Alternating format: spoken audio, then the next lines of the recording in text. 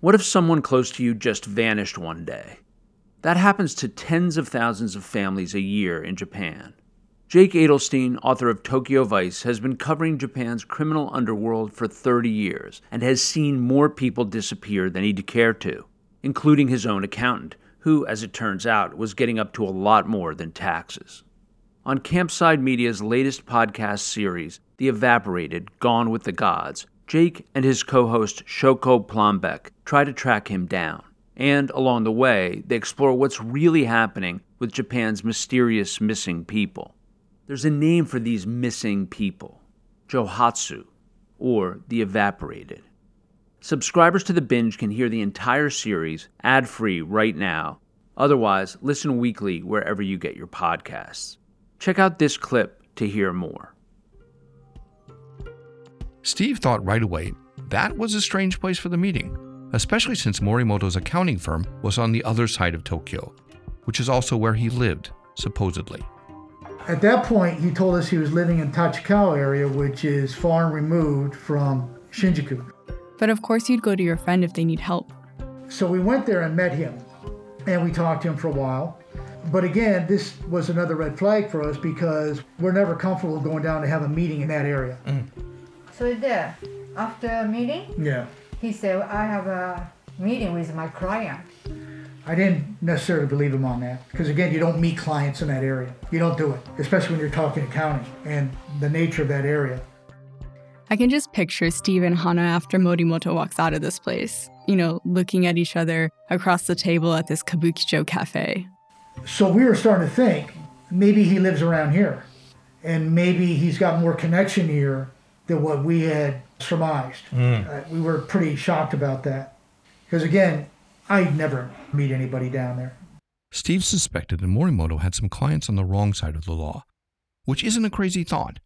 In Japan, most Yakuza groups have front companies and they file taxes. Organized crime is extremely organized. And so, they couldn't let go of the feeling that something was off. When Morimoto moved to the new firm, bringing their accountant with him, they decided to do some investigating. We then found out that Sensei, the boss of the accounting firm, told us that he was actually living in a high-rent apartment in Shinjuku.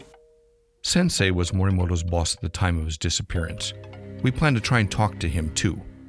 I can tell you right now that knowing him, knowing the jobs that he has, red flag, living above his means, which means automatically it's debt. Steve and Hana knew that something was off about this. They continued talking with Sensei, trying to figure out what was going on. It turned out that Morimoto had actually approached Sensei and asked for help. He went to Sensei, his boss, and said, look, I'm in a lot of trouble, I need some money. And Sensei actually lent him about 2 million yen. Gone. Wow. That's the equivalent of nearly $20,000. A lot of money. But Steve and Hana weren't that surprised either. Sensei is the kind of boss who really cares about his employees and sees them as part of the family. But what he couldn't have known was that this particular employee was on the verge of causing him a whole lot of trouble. So a couple months go by. Then towards the end of 2017, the firm gets an unexpected visitor. The one guy show up in the accounting firm. ちょっと怖いね, scary face people show up. Somebody came in and showed up at the accounting firm looking for him. Yeah, and they talked to him with Sensei. With Sensei. So Sensei told you that someone... Shady guy looking like Yakuza, had that face. Yep. That sort of Cro-Magnon, I am pissed off face. Yes. Correct. Showed up at the accounting firm looking for Morimoto. Correct. Yeah, Morimoto was there. Wow. Let me tell you something. Wow.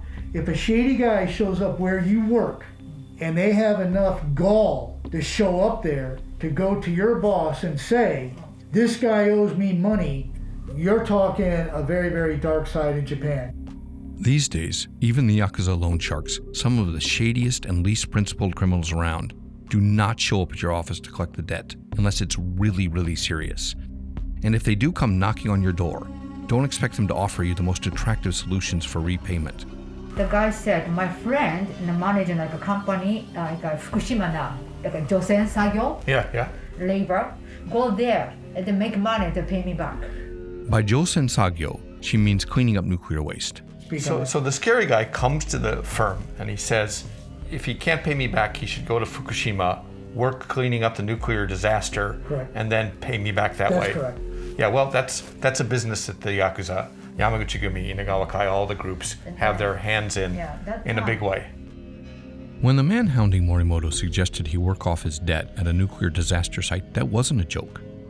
You might remember that colossal earthquake and tidal wave in Japan in 2011, the one that caused 3 nuclear reactors to melt down at the TEPCO facilities in Fukushima? One of Japan's deep, dark secrets is that the Yakuza have always provided labor for nuclear power plants. And since the Fukushima disaster, they've been providing labor to help fill jobs at a place that isn't exactly appealing. Those are critical jobs, though, and they need to be filled. Employees of TEPCO, which is Tokyo Electric Power Company, do not do dirty and dangerous work. It is outsourced to contractors. Background checks are not done on nuclear power plant workers, and even if they were, neither the government nor the power plant operators would necessarily exclude the Yakuza. In an on-the-record interview in 2014 with Nobumasa Sugimoto, Director of Nuclear Security at the government's new Nuclear Regulation Authority, Sugimoto admitted, "It's a bad idea to have Yakuza get access to nuclear power plants. They're criminals." But it wasn't in his power to actually make sure that doesn't happen. Again, somebody has to do these jobs. You can't get a gym membership in Japan for your Yakuza, or even use the public pool, but you can get a job working with plutonium. The nuclear power plant will hire anyone, no questions asked. The people at the top don't want to know, and the subcontractors don't tell them, so it works out for everyone. Even Steve thinks it's plausible that Morimoto might have been taken to work as a nuclear nomad to pay off his debts. But much later, not on that day. But the scary guy wasn't going to leave empty-handed. Morimoto was wearing a big, huge, like a watch. Fancy watch. Yeah, I don't know what kind of brand. And Again, over his means. Yeah. And then the guy said, "The watch, give me now." He took it right there, in front of the sensei. Yes. I'd never heard this, but maybe I didn't want to hear it. There's a lot we didn't tell you. Wow. But yeah, that actually happened. So now you can see where this is going. It's going further and further and further down the rabbit hole. I mean, it's going down there. From Sony Music Entertainment and Campside Media, subscribe to The Evaporated, Gone with the Gods on Apple Podcasts to binge all episodes, or listen weekly wherever you get your podcasts.